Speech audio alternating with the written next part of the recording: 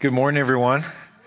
We've been looking at, over the summer, the character of God and just knowing who God is and what is his character, how does God deal with us, truly, who is he and how do we relate to God? And there's two scriptures that I want us to just really dive into this morning. And one of those is Psalms 136:1. And you can turn there if you've got a Bible with you. And Romans 8:28. Those are going to be the two scriptures we're going to dive off today. But Psalms 136:1. I want us to read that together, and it's up there on the screen. And so let's just read that together because we're talking about the goodness of God. And so we're looking at that God is good. And what we're going to specifically look at today, that God is even good when things don't seem good. Amen. How many of you know that's when it gets hard, right? God is good when things are good in my life and everything's going well. Then I can say, well, God is good. How do we know God is good even when things aren't that good? And I want you to realize that the character of God and the goodness of God doesn't change, and that even in those times, God is still good, and hopefully that's what we're going to realize this morning. So let's read this together. I just want to read Psalms 136:1 together as a group. Ready? Give thanks to the Lord, for he is good, for his steadfast love endures forever. That sounded so good. Let's read that again. Ready? Give thanks to the Lord, for he is good, his steadfast love endures forever. What the psalmist is saying there is that the character of God is good, that his love, that his steadfast love, that his enduring love always is there. It never ends. It's forever and ever and ever. And that's the one thing that we can count on God and about his goodness is that his love is always there. What Paul does for us in Romans 8:28 is he expresses the goodness of God even when things aren't going well for us. And how does God work his goodness out in our lives when things don't seem like they're going that well? And Paul expresses this thought when he says, and we know for those who love God, all things work together for good. Now, if you've got your Bibles, just underline that, all things. All things. All things. And so we're going to look at that a little bit deeper. All things work for good for those who are called according to his purpose. For those whom he foreknew, he also predestined to be conformed to the image of his Son, in order that he might be the firstborn among many brothers. And those whom he predestined, he also called. And those whom he called, he also justified. And those whom he justified, he also glorified. Now, how many of you would this morning believe that God is good? That God is good all the time. Not just when things are going my way, but God is good all the time. How many of us would truly understand that it is God's desire for us to know his goodness, even in the face of hardships and trials? He wants us to still experience his goodness. How many of us truly understand that God is good and it's God's desire for us to even experience his joy in the midst of trials? And it's hard for us to understand the goodness of God in the midst of pain. And here's something that's very interesting. One of Jesus' last prayers before he left this earth, he said this prayer in John 17:13, and he says this to comfort us. He says, I am coming to you now, but I say these things while I'm still in the world, so that they may have the full measure of joy within them. One of Jesus' last prayers is that the followers of him would experience the fullness of God's joy. Now, the chapter right before that in John 16, Jesus talking to his disciples, and this is what he says in John 16:22.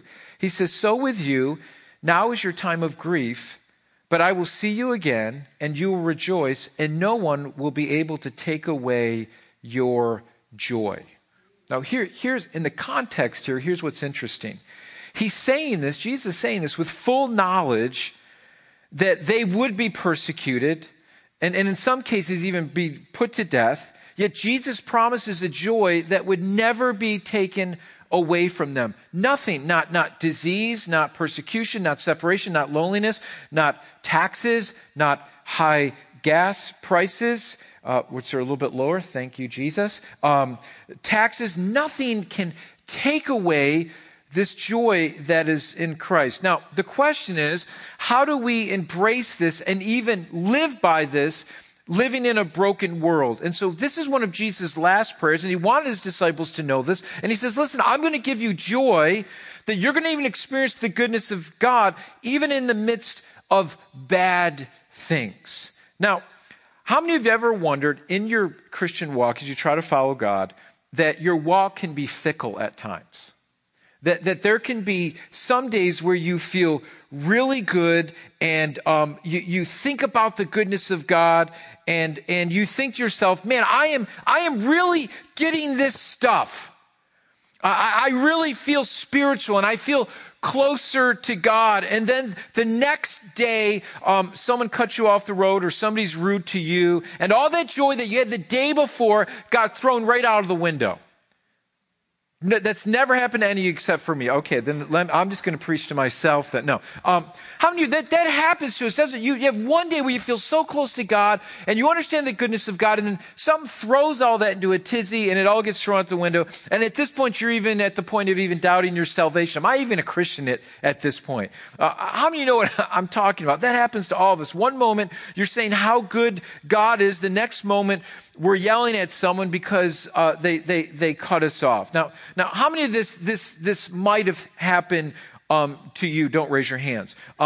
You're driving to church, and you made it a priority. So we're going to come to church, and as you go to church or right before church, you got in a fight with your spouse. Now you're in the car. And you're pretending that everything is good, and then you know that you have to worship God, but all the while you feel like a big hypocrite. And so when you walk in and they say, "Hey, how you doing?" You know you just got in a fight. You know, and you're like, "Oh, everything's really good. Praise God. Ready to come worship Jesus." Meanwhile, your wife sits on the other side of the sanctuary, and you're not sitting together. So the question is, this is what I want to pose you this morning. How do we live our lives where we understand where Jesus is saying that this joy that he desires to give to us, to understand the goodness of God, how do we not allow those things to get robbed in our life? And I, I'm facetious about talking about our spouses and people cutting off the road. That happens, and we're going to have good days and bad days. But I want us to really have a correct understanding of the goodness of God and the right understanding of God's joy. That God is good irregardless. It doesn't matter what goes on in this world. God is still good. And not only is he good, but he wants us to experience his goodness even in the midst of a broken world. And I think what happens to us, because all of us we all live in a broken world. We're all going to go through times that are difficult and hard in our life. God doesn't take the Christian and separate us and allow us not to go through those pains and trials. We all go through things as followers of Christ, as those that don't follow Christ. We still go through those trials. But God says, listen, even in those times, I want you to realize that I am working all things out for your good. So in Romans 8, Paul tells us that, listen, we live in a broken world. We are not above the suffering that occurs in this world. That this shouldn't take us by surprise. Jesus understood this. This was Jesus' last prayers. Jesus spoke this to his disciples, knowing full well that they were going to go through persecution and hardships. But yet he says, I want them to experience the fullness of my joy, even living in this broken world.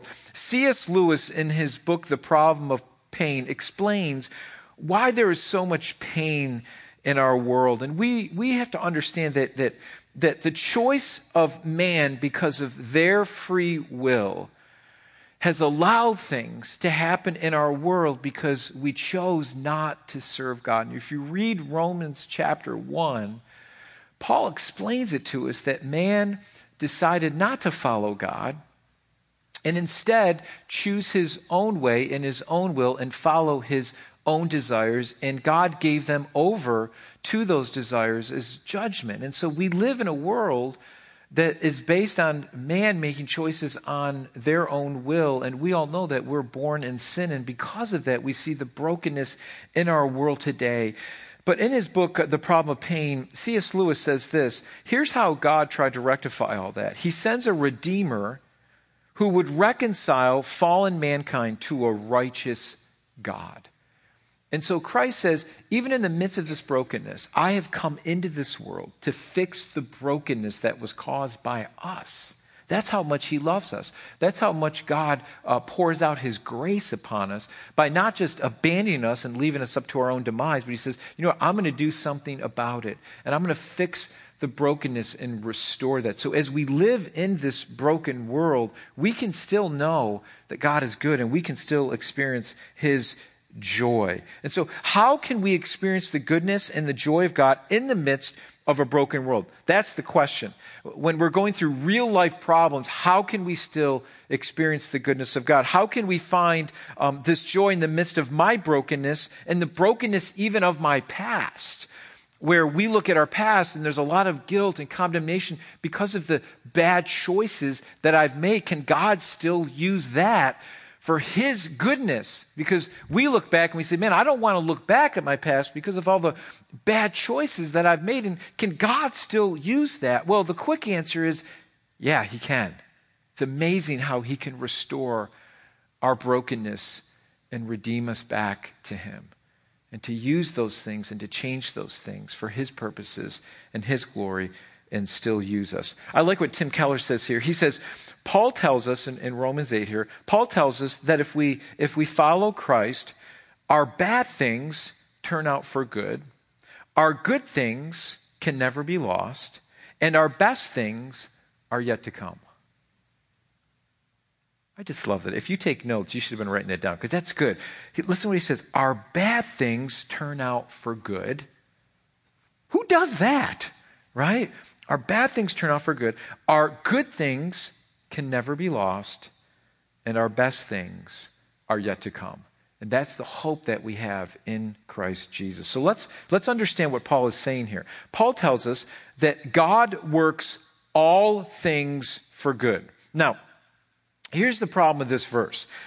Is this just a neat verse to throw at someone who has just gone through a difficult trial to make them feel better? Is this kind of a Band-Aid? Because we've used this verse and somebody's gone through a trial and a difficult thing in their life, and you say, well, you know what? God works all things for his good. And at that time, you're like, that's the last thing you want to hear, right? When you're going through a trial, you're like, thank you. That just made me feel a whole lot better, right? Throwing a Band-Aid at something, a scripture at something, sometimes people does not help them. What does Paul mean here? Is it just a scripture we just throw at somebody to try and help them get through their problem? What does this mean? This means both good and bad, that God is working all things for his good. A misconception that a follower of Christ might have is that bad things will not happen to us. Now, for those of you that have been a follower of Christ for any amount of time, how many of you know that bad things do happen to those that follow Jesus? And here's the problem with it. If we're not careful in following Christ, we can have this moralist view of God, which is this: if I am good and serve God, then bad things will not happen to me. That's a moralist view of God. That means if I put in my good works, God, that means that I'm immune from bad things that are going to happen to me. Being a follower of Christ, we need to understand this, that is not true. That things will happen to us even as we're sincerely trying to follow God with our whole heart. But this is the thinking that nothing will happen to me is just wrong thinking. Bad things can happen to those who believe in God, even when it's maybe even not their own fault. Isn't it much easier for us to accept a problem when we've made that bad choice? Because we can own up to it. We can say, you know what? I just made these bad choices in my life, and I know that I'm wrong here, and I need to repent, and I need to make these things right with God. I need to make these things right with other people. It's easy to accept responsibility when we've done something wrong. But what about if you did nothing wrong and something happens that's beyond your control? Whether it's sickness or job loss or whatever it might be, that you're like, I just can't put my finger on this. Why did this happen? Those are the times that it's most difficult to realize, how is God good there? And I don't know about you, but speaking for me personally, those are the hard times. And as a pastor, I've got to sit here and do many, many funeral services for funerals that just don't make sense. And what do you say to people that come and you're trying to give them, this picture of God and how much he loves them when this thing does not make sense? How do we find out the goodness of God when life just does not make sense and we just can't connect the dots? Now, how many of you have ever felt this way? Why is this thing happening to me? Why is this happening to me? God, what did I do wrong? Is God punishing me? Is God punishing me for something that I'm doing wrong? See, that's a moralist view of God. That when something goes wrong, that's beyond my control, I've got to figure out something here, that there's got to be something what did I do wrong, and how can I fix this to make it right? Well, let me just say this. In those circumstances, you may not have done anything wrong. And sometimes in our lives, we want to look and say, well, we want to fix this, and I want to fix this, and I want to make this right. What did I do wrong? Why are all these things happening to me? Well, let me just be honest with you this morning. You may think that all these things are happening to you and it doesn't happen to anybody else. But you know what? It's happening to everybody else. Everybody else goes through difficultness in their life. And I think for us as the body of Christ, we need to realize that we all have problems, that we all have issues, that we all struggle in our life, that there's no one here that has it all together. And so that's a moralist view, because I think that the trap we fall into in Christianity is that I have it all together. And I need to let everybody else know that I have it all together. And I'm embarrassed to let coworkers who maybe aren't followers of Christ to know that I'm struggling, because I don't want them to see the kink in my armor. Is that what God is calling us to? I don't think so. That we all struggle, that we all have pains. And I think the more vulnerable we are and the more transparent we are, the more God is glorified. And the more we rely on his strength to help us through those times that we can't understand. So we have to understand, too, that we live in this broken world, that we live with the wrong choices of others, and those choices obviously affect us. So I want you to notice what Paul is saying here about what does he mean when he works out all things for his good. Now I want you to notice, Paul isn't saying things work out for good on their own. Paul isn't saying that. He's not saying that things work out for good on their own. The good that is happening is a direct result of God. God is working all those things out for good. So what is Paul saying, and what isn't he saying? Well, Paul is saying that bad things will happen and God will work them out for good. Now, he's not saying that bad things are good. He's not saying that bad things are good. He's not promising that we're going to always have better circumstances. But he's not saying that bad things are good. He's not saying, that look at the bad things. Well, these bad things are necessarily good. Guess what? They are bad things. They're not good. And so we have to look at them as things that aren't good. But God, he's not saying that, well, just try to trick your mind and just think that the bad things are good things, and this is going to make you feel better. That's not what Paul is saying. See, here's the promise. What Paul is saying is God will work them for good. God will work them for good in your life. How many of you would say that death is a bad thing? It's not a good thing. In fact, it brings sadness and loneliness and pain. When Jesus came to Lazarus' death, and he came and Mary and Martha were distraught because they felt if Jesus would have came earlier, he could have saved the situation. But Jesus waited to come, and then, eventually would raise Lazarus from the dead. But before he came, people were mourning. They were crying because of what death had done. It brings sadness and loneliness and separation. And so when Jesus came to that situation, he didn't jump up and down and said, "This is a good thing. Yay!" What did he do? He wept. Jesus wept. He saw the destruction. He saw what death does to us. Death is the result of sin. And that's exactly why Jesus came, to conquer that pain for us. Jesus hated what death has done to us. That's why he conquered it for us. Death is bad. Jesus would work it for good by raising Lazarus from the grave and showing that he has the power over it. Does that make sense? So death is bad, but then God worked it for good by saying, listen, this isn't going to hold you down. Death's not going to have the last say. I've got the last say. Now, some of you need to hear this. Listen.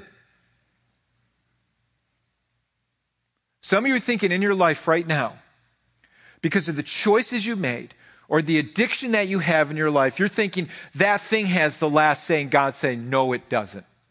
It does not have the last say. I've got the last say, and I'm going to take that thing, which is a bad thing, which has created bad things in your life, and I'm going to turn it around, and I'm going to conquer it for you. I'm going to do it for you. That thing is not going to have the last say over your life. And I will take that bad thing and I'm going to work it for my good to show how good I am in your life if you trust me. And some of you here, you're in a desperate situation because you feel like that thing has the last say in your life because you can't conquer it in your own strength. And God says it's not the last thing.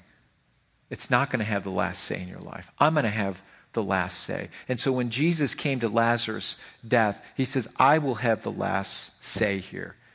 And he raised Lazarus from the dead to show that he has the power over death and loneliness and separation and all those things that seem bad. God says, I have the last say. And I'm going to turn it into good. What else isn't Paul saying? Well, Paul isn't saying that if you love God, the bad things aren't really bad. They're really good things. Okay, that's not what he's saying. It's not some disguise to say, well, these bad things, but in fact, they're really good things. So just see them as good things. No, they are bad things. Paul is saying that God will take the bad things and work them out for good according to his purpose. And you see, this is where trust comes in. I may never know why I was taken through a certain thing, and I shouldn't, and you shouldn't burden yourself to try to figure it all out. I should just trust God and know that he has an infinite plan. You see, if we think, if I could just know the reason for this particular thing and why I went through it, I would feel better. Well, God is not playing some game with you. It's not okay that maybe I'll say, okay, I'll wait a week and then this thing is going to turn into a good thing. And I'm going to try to find all these things that this thing's going to try to change into a good thing. So that what we're looking at is every bad thing and seeing how God can turn it into a good thing. Here's what I want you to see. God wants to use those things to change us completely. He's not trying to play little games with you where you look at this bad thing and say, how's this going to turn out to good? And I've got to look for all these things to make myself feel better. And I listen, please listen to your pastor here. Okay? When someone is going through deep grief, and I know this because many of you know we lost our first child, and going through a loss of something so deep, and those of you that have gone through similar things in your life, and somebody comes up to you and says, God's going to use it for good, you want to punch him in the face at that point. I'm just being honest with you. I know people mean well. That doesn't help people. You see, because what we tend to do is we say, okay, well, now I'm going to look for all these little things to try to find the good that happened, why this thing happened in my life. Listen, I had to come to the conclusion in my life that God was trying to do something completely different in Barden Gerace. That God wanted me to come to the point where say, Barden, do you really trust me in this situation? Yes, this was a bad situation, but I want you to know that I'm still good. Now, did we see the goodness of God in many different ways? Yeah, we did. Were people trying to be mean or just trying to, say things just to make it? Their hearts were right in saying those things, and I'm not saying that they were wrong. But let's be careful that we just don't throw a Band-Aid on something just trying to make people feel better. God has to take us through those things sometimes so he can do a complete work in us. And it took me time. It took me time to get through that. And let me just say this. I don't remember going through that time of grief and pain. I don't really remember anything anyone said to me, to be honest with you. I don't remember any, because I know people threw a lot of scripture verses at me. I don't remember any of them. I'll tell you what I do remember. Can I tell you what I do remember? I do remember that my phone rang. No, I'm just kidding. I do remember this. Here's what I do remember. I remember the people that just stood with me. That just said, hey, Barden, let's go out and get a cup of coffee. Hey, Barden, let's just go out and get some dinner. I just remember the people that just stood with me and just loved on me and just helped me to walk through it. Because you know what? God had to do the work in my heart. And what I'm going to do for you, at the end of the message, I'm going to give you 5 things to help you to get through really difficult things in your life. And I want you to write these down because I think they are so important to help us to get through this. So let me just finish this, and then I'm going to give you those 5 things, and then we're going to take communion together. So here's the thing. God gets us to the point that we have to trust him even when things don't make sense. And this is where we fall back on the character of God. Now listen to me. What God wanted to show me through that time of grief is that he wanted to show me that Barden, I'm still good. Even in this bad situation, I want you to know that I'm still good, and I want you to trust me. There was this book that is just an incredible book because it's so brutally honest with going through a deep pain. And there's a book by C.S. Lewis. It's called Grief Observed. And it's really, it wasn't a book that he actually wrote. It was actually a collection of notebooks that Lewis wrote. And he wrote down his thoughts and pains of this, of what he went through in the grieving process that he went through after the loss of his wife to cancer after being only married 3 years. In fact, the 1985 movie Shadowlands, if you've ever seen that, is from those writings. And he says something in these writings that's incredible. Because here, listen. We can sit there and understand the goodness of God when things are going well in our life. But how many know when something happens that rocks our world, that's when the trust has to come in. Do I still know that God is good? Do I still go back to that prayer that Jesus says, I know they're going to go through pain, but I want them to know my joy, that my joy is never going to be stolen from them, even in this broken world, that I'm going to fix all the things that are broken. Maybe not in this world, but eventually they will be fixed. Can I get an amen? Heaven fixes all that stuff. It's restored in all that brokenness. This is what C.S. Lewis said. He says, just his grief going through this. He says, you will never know how much you really believe anything until its truth or falsehood becomes a matter of life and death to you. It's easy to say you believe a rope to be strong and sound as long as you're merely using it to cord a box. But suppose you had to hang by that rope over a precipice or over a cliff.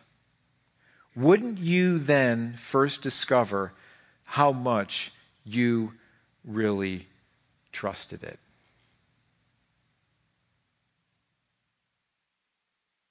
See, this whole notion that God won't give you any more than you can handle is a bunch of hogwash. Can I just tell you that? How many have ever been told, somebody came up to you and says, you know what? God says he can't give you any more than you can handle. Totally misuse of Scripture. That's not what that verse means. He's talking about temptation, not life's pressures. How many of you are like me? There are times that you can't handle it. Let's just be honest. There are times in your life where you can't handle it. And I believe this is where God comes alongside of us and shows us his goodness and his grace. I believe it is those times that God is never nearer to us at those times. That when we feel like we can't go on, when we feel like we can't make it one more day, I believe that that's where God is nearest to us, that we can experience his goodness and his joy even in the midst of those hard times. Tim Keller says, sometimes it seems like God is killing us when actually he's saving us. And I had to get to that point in my life. And I felt like that after the death of our daughter. I felt like God is killing us, but in fact, God was saving me. And I can remember at that time just reading through the Psalms, and everybody that goes through that always reads through Job, and I read through Job. I did the whole thing. I did the whole Job circuit, and you know why. I did all that, and I think that's important. But I remember reading through the Psalms. And I can remember this one verse, and I read this verse over and over and over and over again, and it meant nothing to me. But all of a sudden, in those months after our daughter's death, this verse became pivotal in my life. And basically it says this: there may be sadness. There may be sadness at night, but joy comes in the morning. And I knew that God was faithful. And I knew that God was good. But those words just jumped off the page at me to show me that, God, thank you for your joy, even in the midst of this pain and this trial. Sometimes God seems like he's killing us, but actually he's saving us. So let me just give you 5 things real quick. If you want to write these down, go ahead. You don't have to, but if you want to. Here are things for those of you that either you're going through something now, or you've been through something, or you will go through something, because I guarantee you will. You will go through something. Here are 5 things that God showed me during this time in my life. Number 1, here's how you're going to find God's goodness. And even when it's hard and difficult and there are things that don't make sense, here's how you get through it. Number 1, don't isolate yourself. It's the worst thing you can do. Because when we go through pain and trials, the first thing we want to do is we don't want to talk to anyone. We just completely want to isolate ourselves. Do not isolate yourself, which leads into step number 2 here, or the second thing I've learned is ask for prayer. Ask for prayer. It's okay when you're going through and you don't understand why you're going through something, and you ask for prayer. And I know for me, because when I went through that time in my life, I was actually a pastor. So I was on the other side. Normally it's, the pastor praying for everybody and helping them through their life's trials and being there and so on and so forth. But I had to be on the other side, and I was the one that had to ask for prayer in my life. And sometimes that's a humbling thing, but that's okay, because that's going to help you to get through those times and to see God's goodness and to see the family of God wrap its arms around you. You need prayer, and it's okay to feel like you're not making it. It's okay to feel like you're overwhelmed. That's okay. Ask for prayer, because that's where you'll find the strength of God and the help from other people. Number 3, keep fighting even when you don't feel like it.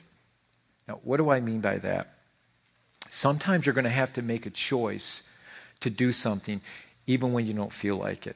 And what I mean by that is this is where you've got to keep coming to church even when you don't feel like it. Because thank you, Ruth. She gets that. Even when you don't feel, because here's the reason why. Not to make it some legalistic thing, but here's the thing. The reason why you need to be in the family of God, because there's going to be a time that you're going to be sitting in God's presence, or there's going to be a worship song that you're going to be singing, and God is just going to speak right to your heart. And you need to be in that atmosphere. So continue to come, continue to read your Bible even when you don't feel like it. Buy books on what you're going, good Christian books on what you're going through, so that even though you don't feel like it, God can speak to your heart. Keep fighting even when you don't feel like it, because you are going to be surprised at how God speaks to you, even in the midst of your pain. And even in the midst of your misunderstanding and why am I going through this, God will speak to you. The fourth thing that really helped me through that time is I journaled. And basically what journal is just you're writing down your thoughts of what you're going through in scripture verses. And it's amazing that when I take my journal out and I go back to 1995 and I read through that, I'm like, wow. Just the scripture verses that God spoke to me and how faithful God was through those times. Journaling helps you get your thoughts down and just be raw with God and sharing, here's what I'm going through. Here's a scripture verse that helped me through this.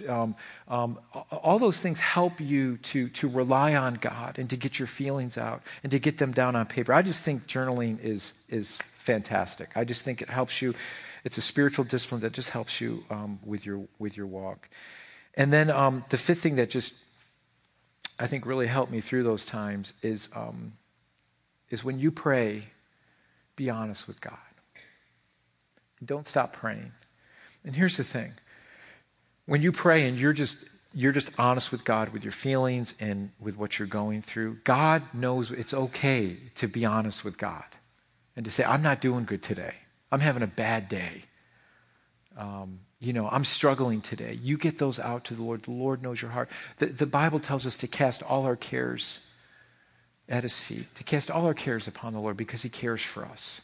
And so he wants to know your heart. He already knows it. He already knows what you're going through. He already knows that. So it's not it's not anything new to him. And he wants you to keep developing that relationship.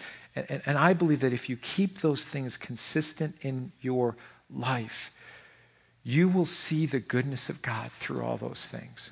And here's, looking back, here's how I can look back at the goodness of God. I see how God provided. God provided. God provided. God provided. We didn't have money for this. God provided. We didn't have enough medical to make up for the medical bills. God provided. We didn't have money for the funeral. God provided. I mean, it's all these things that God said, Barton, I haven't left you. I'm going to provide for you. And I look back and I can say this with all my heart, that God is good. He is good. Don't give up on him. Don't give up on him. And he's working out all things for his purpose, that God might be glorified in your life. And there's a joy that is in my heart because I know that God is faithful. Even when things don't seem to work out the way I want them to work out, God is still faithful. Amen. Amen.